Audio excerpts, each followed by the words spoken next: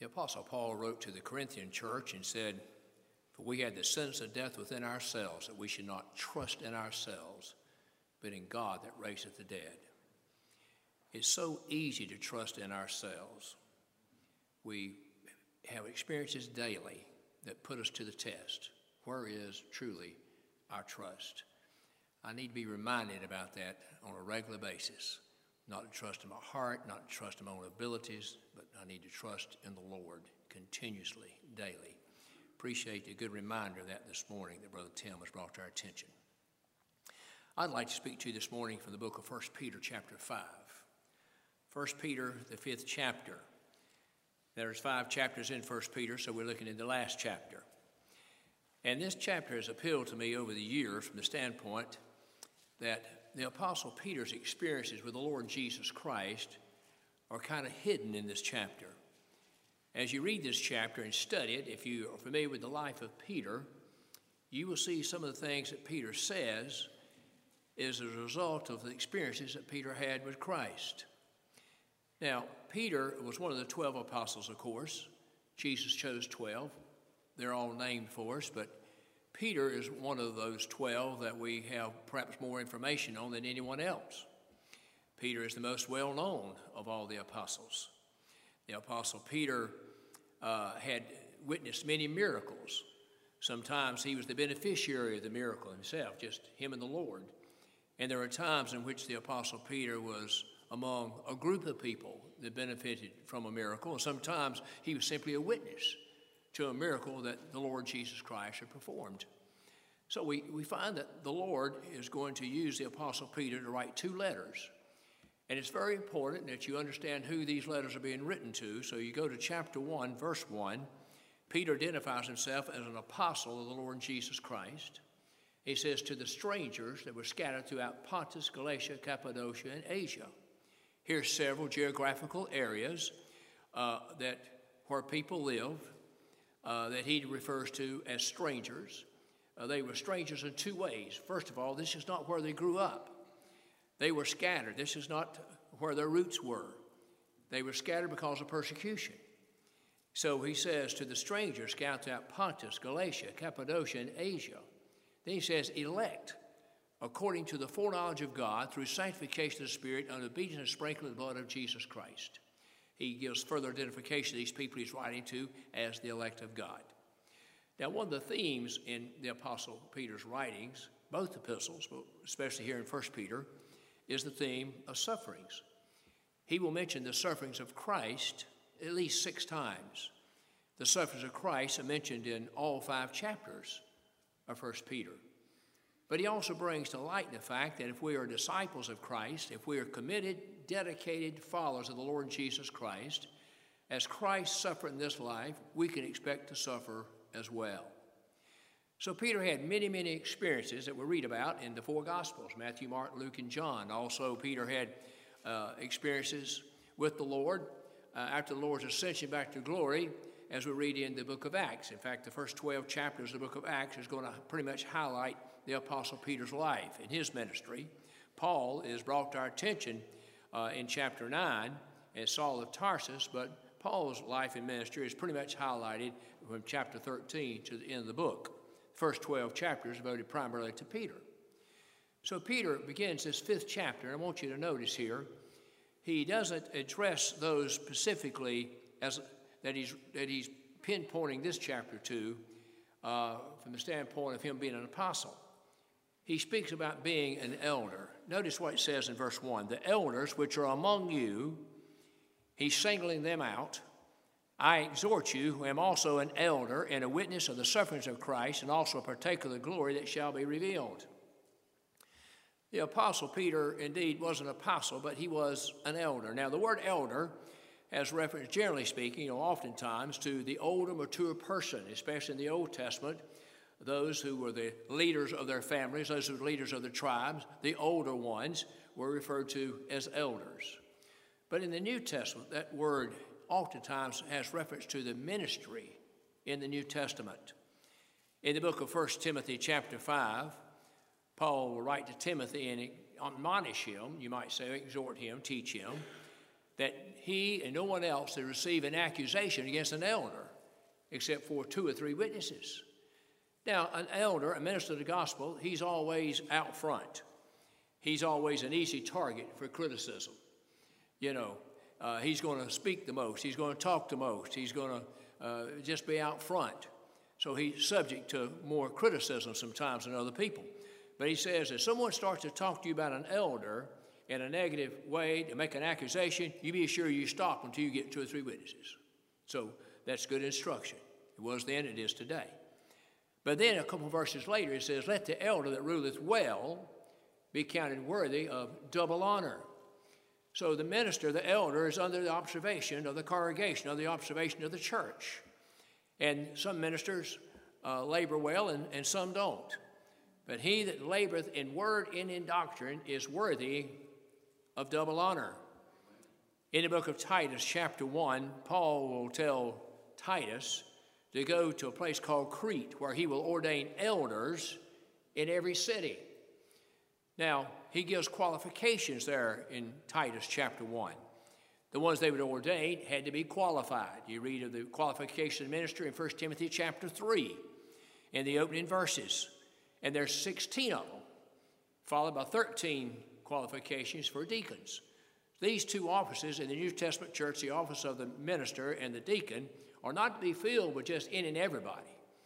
When those times come that office needs to have someone put into it, there are qualifications that are to be looked at and be sure that individual is qualified before he's ever set aside and fills that office. I've been around long enough to witness a mistake the church has made oftentimes in both these cases here, and the church will always have to suffer for it. Those qualifications there for a reason. There's at least 7 references in the New Testament to elder when it does not have reference necessary to an older person, but rather to that person that is mature and has met those qualifications, being called of God to preach the gospel of the Lord Jesus Christ. So here we're going to find where Peter is going to speak to the elders which are among you. He says, I'm also an elder. There's 3 things here. See, Peter puts himself on the same level of these elders here. Yes, he was an apostle, but he doesn't bring that up right here. He's on the same level that they are. He says, now, I'm also a witness of the sufferings of Christ. Now, this is the 6th time that Peter makes reference to the sufferings of Christ. I've already mentioned to you, he makes reference to the sufferings of Christ in chapter 1, 2, 3, twice in 4, and now here in 5. He says, I was a witness of the sufferings of Christ. He's not just writing about what he heard about the sufferings of Christ. He's writing about his experience with Christ, and he was a witness of the sufferings of our Savior. Now, it'd be beneficial for you. We don't have time this morning. It'd be beneficial to you to go back and read each reference to the sufferings of Christ and see what's connected to it. It'd be very beneficial for you to do that for a study. All right, so he's a witness of the sufferings of Christ. When did he do this? Well, for a number of times during his 3 years of walking with Christ, but in the Garden of Gethsemane, for example. You know, Peter was there when the soldiers came to get Christ, and Peter, in his eagerness, his zeal, he pulls out a sword and cuts off the ear of the servant of the high priest. The Lord Jesus Christ rebuked Peter for that, told him to put up his sword. He said, think you not that I could not call right now my Father, and he'd send me 12 legions of angels, that's 72,000. They're armed, they're ready. All they're waiting for is a green light from God. If God gave it to them, they'd be right here in an instant and take care of this wild bunch. But he put the ear back on the side of the head of the servant of the high priest, showing his power and also his compassion for that individual, and he probably saved the Apostle Peter's life in so doing. He witnessed the sufferings of Christ. He followed Christ to a distance. He saw Christ there in Pilate's judgment hall. He heard the ridicule, the criticism. He witnessed some of the sufferings that his Savior experienced. And from a distance and from far off, we find where Peter saw the crucifixion of the Lord Jesus Christ and the sufferings of him. He says, I'm a witness of the sufferings of Christ. He says, I'm also a partaker of his glory. That reminds me of Peter's experience on the mountain of transfiguration. Remember when Peter went to the top of the mountain with James and John? Christ took them. Peter, James, and John were 3 of the 12. You might call them the inner circle. and Christ took them to special places for special experiences. The other 9 didn't witness, but he takes them 3 with him on top of the mountain of transfiguration, where on either side of him we find appearing Moses on one side and Elijah on the other. These men had been dead for hundreds and hundreds of years, but they appeared there, and Peter and them were able to recognize who they were. That took the supernatural intervention of God to do so. It's one of the verses, I believe, that established pretty clearly that in the resurrection, there will be identity in the resurrection. You'll be able to recognize people, I believe, the Lord's people in the resurrection that you've known here in this life. You say, well, how in the world can we do that? Well, the same supernatural intervention that God gave to Peter, James, and John on that occasion will certainly still be available then, right? There were no pictures, no photographs, no even physical descriptions in the Scripture concerning Moses and Elijah that would be able to give them the ability to identify these men. So he took him up there. What happened up there? Christ was transfigured before Moses and Elijah, and the subject matter was the death of the Lord Jesus Christ. They were discussing his decease. They saw the Lord transfigured right there. They saw glory come upon the Savior. And so we find the Apostle Peter says, I'm a witness of the sufferings of Christ, and I'm a partaker of his glory. Now he says, I'm an elder, a witness, and a partaker of the glory. He then instructs these elders as they went about their ministry of 3 things they were not to be and 3 things that they were. He says, now you are to take on this responsibility not by constraint, but willingly. This is not something you feel like that you're just grudgingly having to do. This is something you should be willing to do, something you should enjoy doing. The call that God gives a man when he puts a burden in his heart and calls him to preach the gospel of Jesus Christ, I believe he gives him a willing and loving spirit to go along with that. And so it's not to be viewed as a job. Now, don't misunderstand me. There's plenty of work involved in it. We read in the book of Ephesians chapter 4, verse 11, where Paul says Christ led captivity captive and gave gifts unto men. And he gave some apostles, some prophets, some evangelists, some pastors and teachers for the work of the ministry. We read in 1 Timothy chapter 3 where Paul says, if any man desire the office of a bishop, he desireth a good work. He tells Timothy to study to show thyself approved unto God, a workman that needs not to be ashamed, rightly dividing the word of truth. And so with the man of God is blessed to bring forth an edifying message to the house of God. There had to be a lot of work for a few days prior to that to be able to get that together and bring it to the Lord's people, you see. But it's a joyful type of work. Now, in contrast to that, as I was raised up on a tobacco farm, and I had to go out in the fields every day, I did that by constraint. I did not do that willingly. I was made willing. I was made willing. But it wasn't something I was enjoying doing. I went back out of constraint, you see. I didn't enjoy those days going down those fields of tobacco and sucking those plants and topping them out and this, that, and the other. I didn't really enjoy doing that. But he says, not by constraint, but willingly. Not for filthy lucre's sake, but of a ready mind. A man should not enter into this type of effort and work and labor from the standpoint of what he thinks he's going to receive out of it, financial gain or whatever. And it is certainly a biblical and historical fact that the ministry of the Lord's church, I'm talking about the Lord's true church here in this world, the ministry has been associated with it ever since the Lord established it 2,000 years ago, in general, have lived poor lives. In general, they lived in poverty, basically. They were given very little. Of course, a lot of times they were ministering to people who had very little to give, but they did the best they could. But he says, you're not in this thing for filthy lucre's sake, but of a ready mind.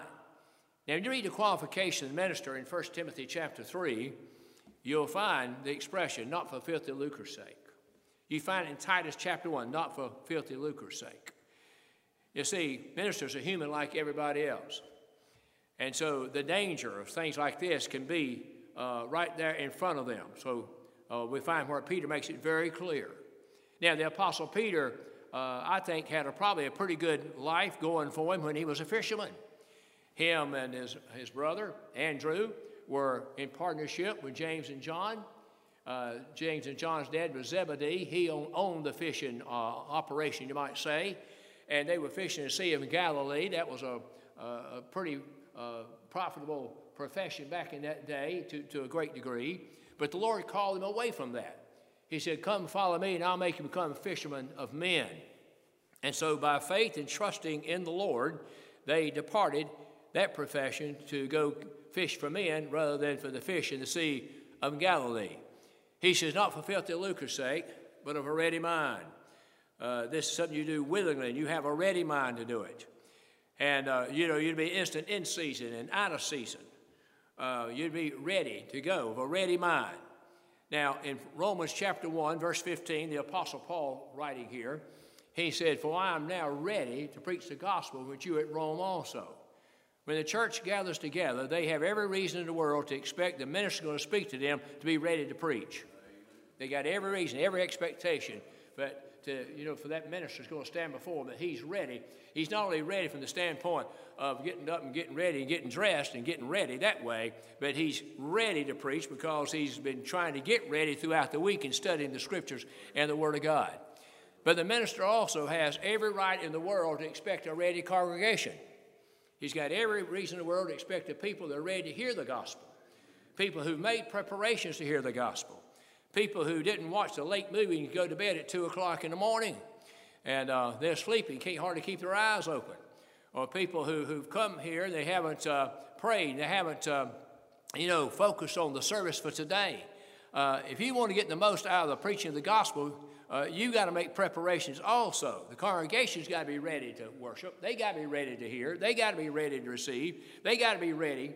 They can't be thinking about 1,000 other things. If I'm going to try to preach this morning and preach any time and going to be able to do a job that's acceptable in the sight of God and hopefully in your sight, I can't be thinking about 1,000 other things while I'm trying to preach the gospel. I got to focus on what I'm trying to preach, and you got to focus on what I am trying to preach to you, see. So you want a ready preacher wants a ready congregation. We got to be ready, right? So he says, not as being lords over God's heritage, but in samples to the flock. That simply means that the minister realizes that he can't drive the Lord's people. He's got to lead the Lord's people. He's not to be a dictator. He's not trying to rule over them, but he's trying to be an example to the flock. So the minister of the gospel, whatever he preaches, he's got to be an example. What he preaches, his preaching will not be effective. If he's going to preach for the Lord's people to be at the house of the Lord on time and be in their pews ready to go at 10:30, he can't show up at 10:40. Can't show up at 10:50. If he's going to preach to the Lord's people about their responsibility and the joy of doing it, of laying aside the first day of the week, so to speak again, as God has prospered you to financially support the church, then he's got to be an example of that. Whatever the preacher preaches for the congregation, he's got to be an example of what he's trying to preach, or it's just going to fall on deaf ears, you see. Now, I tell you, that puts a tremendous weight and burden upon the minister of the gospel. That's a sobering thought. That's a sobering thing, that whatever I say or other man says, you can't say it if you're not going to mean it, and you got to be an example of what's going on. So we know there's 3 things they're not to be, and 3 things they are to be. Not by constraint, but willingly. Not for filthy lucre's sake, but of a ready mind. Not being lord over God's heritage, but being an ensample of the flock. Now, the difference between an ensample and an example, then there is a difference. An ensample is an example, but an ensample is one that comes with great impression and great force and great impact. It stands out. That's what an ensample is. So he's addressing the elders which were among them. He says, when the chief shepherd shall appear, he shall receive a crown of glory. Now, I know the day is coming when the chief shepherd, which is the Lord Jesus Christ, there's only one chief shepherd. And it's not me. It's not any other minister. We're under shepherds to the flock. Now, let me back up just for a moment, because Peter here says, feed the flock of God which is among you, taking the oversight thereof. We notice 2 things here. Feed the flock of God which is among you. The minister of the gospel, he's a sheep like everybody else. I hope I am anyway. He's a sheep like everybody else is. All right, feed the flock of God which is among you. You're among good people, among the family of God. Feed the flock of God which is among you, taking the oversight thereof. He's to be an overseer. In Acts 20 and 28, Paul addresses elders at Ephesus. He's speaking to them. And he tells them, he says, feed the church of God. Feed the church of God, which he hath purchased with his own blood. It says, taking the oversight thereof, as the Holy Ghost that made you overseer is what I want. Feed the flock of God, which the Holy Ghost has made you the overseer. And the word overseer there literally means a superintendent. The flock, the church doesn't belong to the under shepherd. It doesn't belong to the minister. The flock belongs to God. It's his people, his flock, his sheep. Psalms 100 tells us, know ye the Lord, that he is God. It says, not we who have made ourselves, but we are the sheep of God's pasture and the people of his house. We're sheep in the pasture of God. So the under shepherd is to feed what? The flock of God. This terminology is important. God compares his people to sheep, Old Testament and New Testament, for a reason. When you study sheep, you're going to learn a lot about God's people. When you study God's people, you're going to learn a lot about sheep. That's the analogy that goes along with it, you see. Now, we find in the book of Jeremiah 3:15 where he says, I will give thee pastors which shall feed my people with knowledge and understanding. That's sheep food right there. Knowledge and understanding, the word of God is sheep food. And the word pastor literally means shepherd. That's what it means. Now, when you read Psalm 23, do you visualize a shepherd and sheep there? The Lord is my shepherd, I shall not want. He maketh me to lie down in green pastures, lead me beside the still waters. He restoreth my soul. So forth and so on down through that 23rd Psalm. Now, of course, he's talking about the great shepherd, the Lord Jesus Christ there. But that's the duty and responsibility of the under shepherd. He's to feed the flock of God, which is he's among, taking the oversight thereof. Now, a true shepherd, when you study, I've never had any sheep, but I've studied sheep.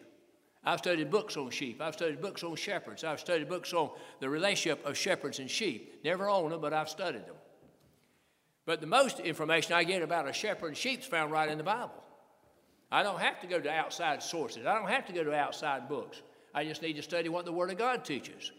In the 53rd division or chapter of Isaiah, what's he say about sheep? And we all, like sheep, have gone astray. Sheep are prone to stray away from the care of the shepherd. That's always a disaster. That's always a terrible decision on the part of a sheep to stray away from the care of the shepherd. Because a shepherd truly cares for sheep in a different way than a rancher would care for cattle. Shepherd has an intimate relationship with sheep. He knows them by name. He knows how many's in the flock. He goes before them to prepare the way. He goes before them to search out the safest routes. He goes before them to find the clearest water to drink and the greenest grass to graze. When they come in at night, he's going to count every one of them and be sure they're all there. See, y'all aren't always here. I know. I guarantee you, I go home today and I tell you to the person how many was here, who they were, and who's not here. I'll do it all the time. When he brings them in at night, he examines them. Some may be bruised. They may have fallen, hurt themselves on a rock, whatever. He's going to apply some ointment. There are those who got in the cucumber's and the briars and everything else. He got to get that out of the wool. He loves them to the point he spends extra time after they come in to rest. He spends extra time with them to do all of that, you see. So when he says, feed the flock of God which is among you, it's in keeping with what the Scripture teaches, sheep and shepherd, all the way through the Bible. And it said, when the chief shepherd shall appear, yes, the Lord's coming again. I like to go to Hebrews 9:24 through 28, and you find three appearances of the Lord Jesus Christ. In verse 26, he says, now once in the end of the world hath Christ appeared to put away sin by the sacrifice himself. The word world means age there. Obviously, he's talking about something that happened 2,000 years ago. A world ended 2,000 years ago, and that was the Jewish world. The Jewish economy, the Jewish world of worship and service. It came to an end 2,000 years ago when Christ appeared. Then he says, unto them that look for him shall he appear without sin unto salvation. I'm looking for him. I think you are too. I hope you are. And if you are, he will appear one day without sin unto salvation. But in verse 24, he says, now Christ is not, in the places, the figures that are made with hands. He says, but now he's appeared in heaven now. He's in heaven now to appear in the presence of God for you. Right now, Christ appeared 2,000 years ago. He's appearing in heaven now as our intercessor, and he's going to appear at the end of time when he comes to gather his children and take them home. But I think the appearing that's under consideration here is a timely thing. When the ministers are doing this as of ready mind, when they're doing it willingly, of a ready mind, as an example to the flock of God, and the Lord comes. Whenever we come to God's house, I come expecting to meet with the Lord. As I've said before, it's his house. Why wouldn't he be here? If we can feel the presence of the Lord, the manifest presence of the Lord, there's just something real special about that. Very special about that. Now, in the book of John, chapter 14, verse 23, the Lord Jesus Christ said, "He that loveth me will keep my word." Now, notice this. You love the Lord, you prove that by keeping his word. If a man love me, he will keep my word, and my Father will love him, and we will come and take up our abode with him. That's pretty strong, isn't it? That's pretty special. That the Father and the Son will come and take up his abode with the individual that loves the Lord and keeps his word. And a church that loves the Lord, loves his word, keeps his word, the Lord has promised he and the Father will come and take up their abode with us. The last church of the seven churches of ages, the church at Laodicea, we find where the Lord Jesus Christ is making a personal examination of each and every one of these churches. And he charges this church with being lukewarm. He says, you're not hot and you're not cold. You're lukewarm, and I would you're either hot or cold, one of the two. You know, somebody hot's going to be active. You're going to try to find something to cool them off with. If they're cold, they're going to be active. They're going to try to do something to get warm, right? But the lukewarm person, he's just going to sit there and yawn and go to sleep. And who likes lukewarm coffee? Who likes lukewarm tea? You may, I don't. I want it either cold or hot. Cold tea, hot coffee. I'm not into this iced coffee thing, okay?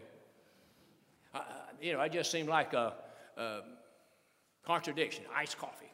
But if you like it, that's fine. But I doubt you who like iced coffee will like lukewarm coffee. Those who like hot coffee like lukewarm coffee, right? The Lord doesn't like lukewarm disciples. He doesn't.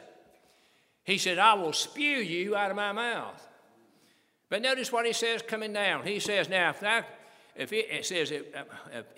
I come to the door and knock, if any man hear my voice, he said, open the door, I'll do something. I will come in with him and sup with him. That verse is misused, abused, and misinterpreted by most everybody in the world. Notice he's writing to a church. He's knocking on the door of the church. Who's in the church? Born-again people who made a profession of faith. He's knocking on the door. This is a condition right here. Salvation eternally is not based on conditions, but this is. He's knocking on the door. If any man hear my voice and open the door, I'll do what? I'll come in and sup with them. Sup, S-U-P, is short for supper. He didn't say I'll come in and dine here. He said I'll come in and sup. That's fellowship. That's fellowship. So he said I will come, is the point.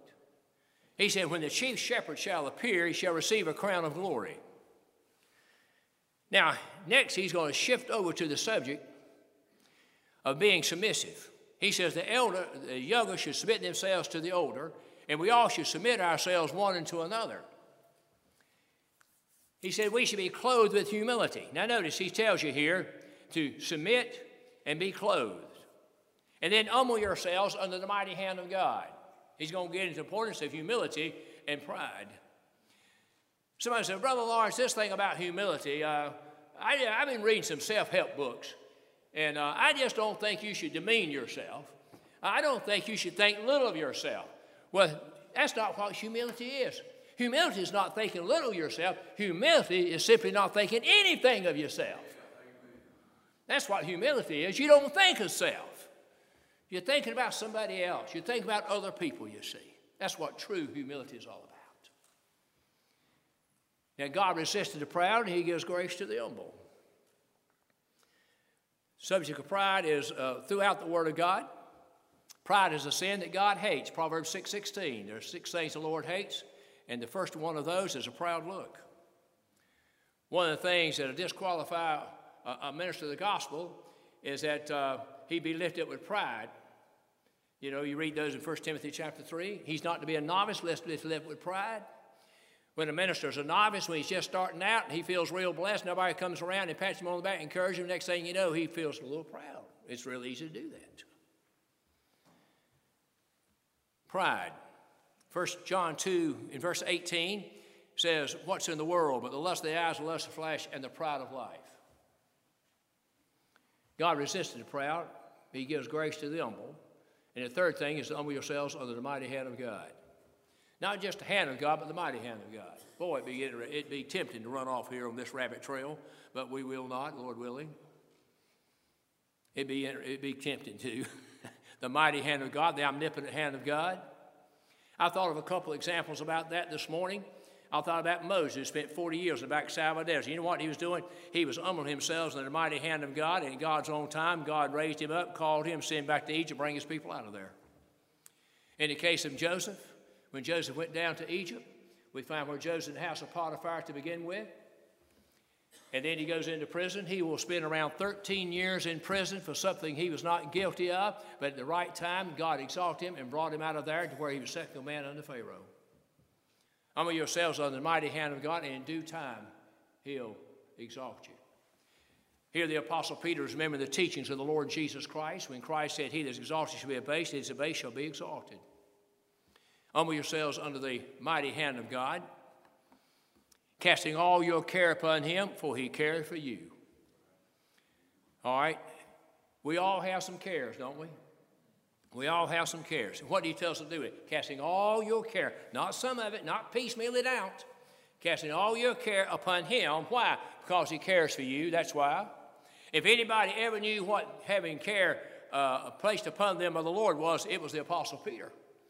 The Apostle Peter in his early life watched the Lord heal his mother-in-law of a fever and sickness. He watched him do that.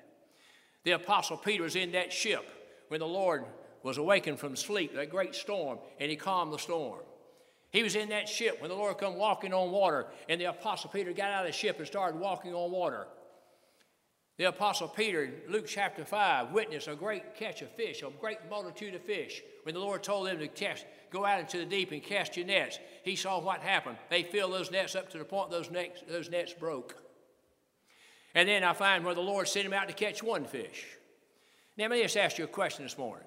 Let's suppose you've been fishing for a couple of days, and you come in and say, well, how'd you do? And you say, well, the first day, we caught so many fish, it was unbelievable how many fish we caught that day. Well, what did you do on the second day? We caught one. Well, I guess you felt a lot more blessed on the first day, huh? No, not necessarily, because the day I caught one, he happened to have a coin in his mouth. And that coin had such great value, I was able to go down and pay my taxes to the IRS. So, catching one fish was just miraculous catching a multitude of fish, wasn't it? And the Lord showed his care. In Acts chapter 12, the Apostle Peter's in prison. That morning, the Lord got him out. He didn't have to exchange anybody either. He just got him out. He just opened up the prison doors, and the shackles fell from his hands, the shackles fell from his feet, and he come walking out of that prison because the Lord got him out. If there's anybody ever in this life who understood by experience the care of the Lord, it was the Apostle Peter. And Peter says, casting all your care upon him, for he careth for you. He knew by experience the care of the Lord, you see. Now, some people, see, when he says casting all your care, he means past, present, and future. You got some people who have cares in the past, and they're determined to take it all the way to the future. They're determined to do it. When Peter says casting all your care, if you had care in the past that's been bothering you, cast it upon the Lord. You got present care, cast it on the Lord. In the future, whatever care you got, cast it upon the Lord. Why? Because he cares for you. Then he says, be vigilant, be sober, for your adversary the devil walketh about as a roaring lion, seeking whom he may devour. You know why we have a lot of care in this world? Because we got a great enemy in the devil. We got a great adversary in the devil, like a roaring lion, seeking whom he will devour. He's always seeking somebody to devour. And it started way back there in the Garden of Eden with a woman named Eve. That's where it all started. Genesis 3:1 says the serpent was more subtle, S-U-B-T-I-L, which means crafty and clever, than any other beast. He's a clever one. He's a crafty one. We have an adversary, and he's real. A lot of people, make jokes about the devil. I wouldn't do that too often. Well, the devil made me do it and get a ha-ha and a big laugh out of it. The truth of the matter is he probably did.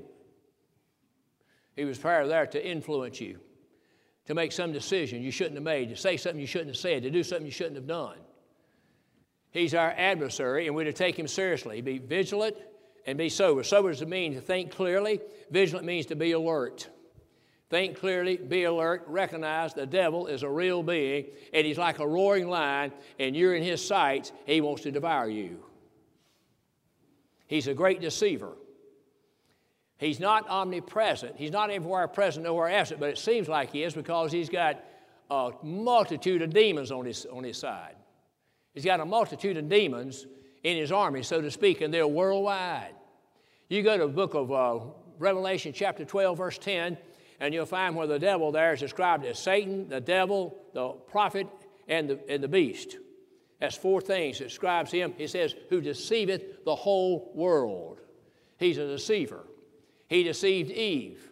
Paul mentions that when he writes to Timothy. He says, Adam was first formed and then Eve. And Adam was not deceived, but the woman being deceived was in the transgression. He deceived her there in that garden. He pointed at that tree of knowledge of good and evil. And she says, the Lord said, the day we eat of it, we'll die. He said, oh, you won't die. And she looked at that tree. She saw the fruit on it was pleasant to the eyes, good for food, and able to make you wise. And her pride came into her, and she ate of the fruit and gave it to her husband.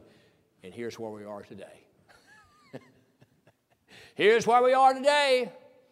Because of that deceiver, the devil himself. He's an impersonator. The Lord in John 8:44 called him a liar and called him a murderer. You have an adversary, and the devil like a roaring lion, and he's walking about seeking whom he can devour. He appeared as a serpent, my friends, in Genesis in the Garden of Eden, but he's a roaring lion today. A roaring lion. Now, let me just ask you something. If you was taking a walk through the woods, a hike through the woods, and a local zoo was nearby, and a lion escaped and got out of that zoo, and he's in the same woods with you, but you don't know it until he roars. And when he roars, he's not very far away. I'd say that'd scare the daylights out of me. I'd say that'd scare me more than half to death. I think I'd be 99% dead, right? If I heard the roaring of a lion.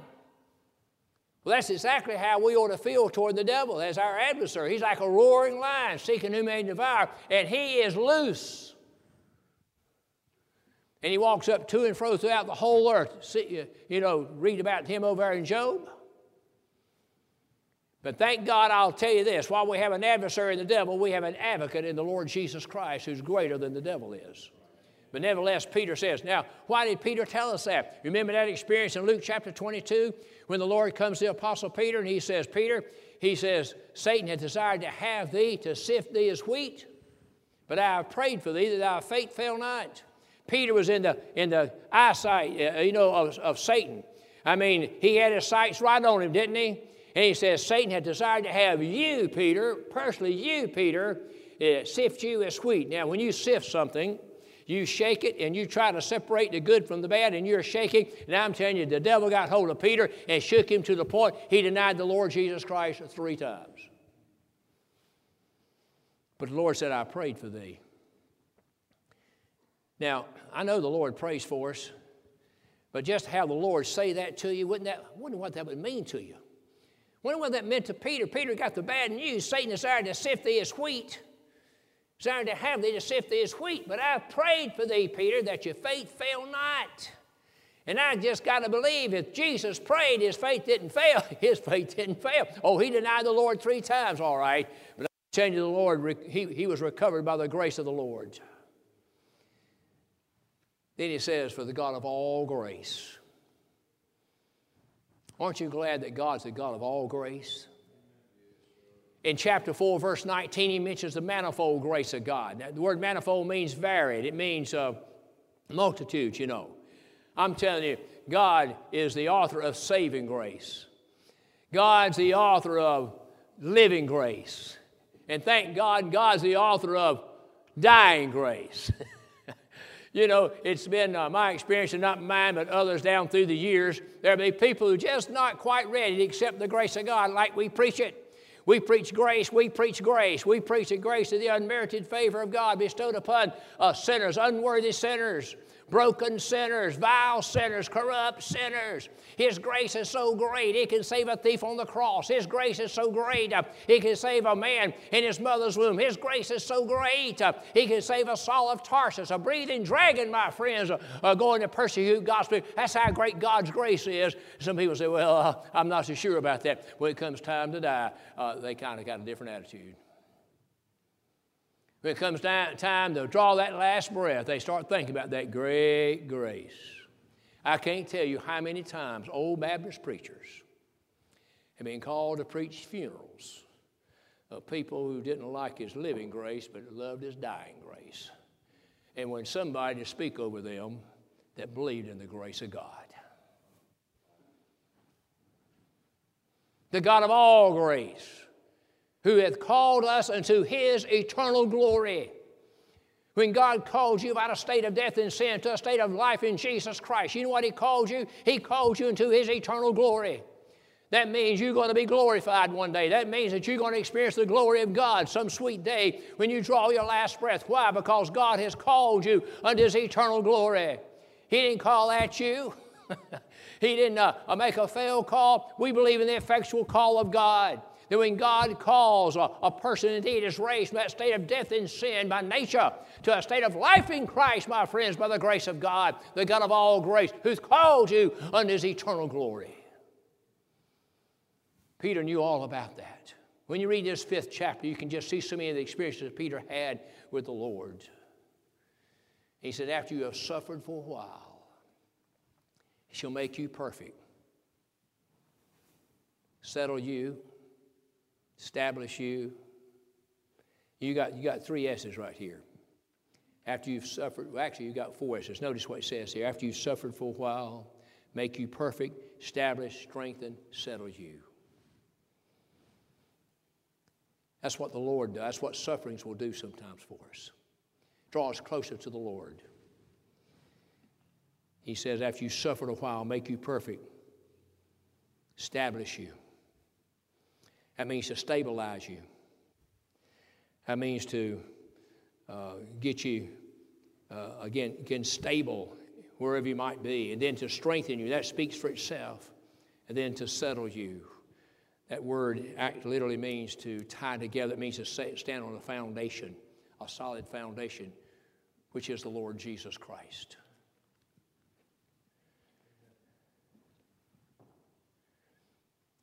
I'm thankful for the manifold grace of God. I'm thankful He's a God of all grace. You know what grace leads to? Grace leads to glory. Read Psalms 84, verse 11. It says, He's a shield. He's a shield. He's a sun and a shield unto us. He giveth grace and glory. Grace always leads to glory. Your salvation, by the grace of God, will one day lead to glory. The day will come after you've suffered for a while. Yes, suffering is just for a while. And Paul speaks about this in 2 Corinthians chapter 4. He says, for our sufferings, this, he speaks actually in Romans, suffering in this present world shall not be compared to the glory that shall be revealed in us. He says, for the sufferings of this life, he says, we receive them with eternal glory, eternal weight of glory. For we look not on things which are seen, but things which are not seen. The things which are seen are temporal, but the things which are not seen are eternal. I'm thankful I got 2 sets of eyes. I got the set of eyes that sees the things in nature out here, but God gave me a set of eyes to see things that man's eyes cannot see. And I'll say this in closing this morning, but I missed going to see Brother Bobby Buchanan, who passed away several years ago. Brother Bobby was blind.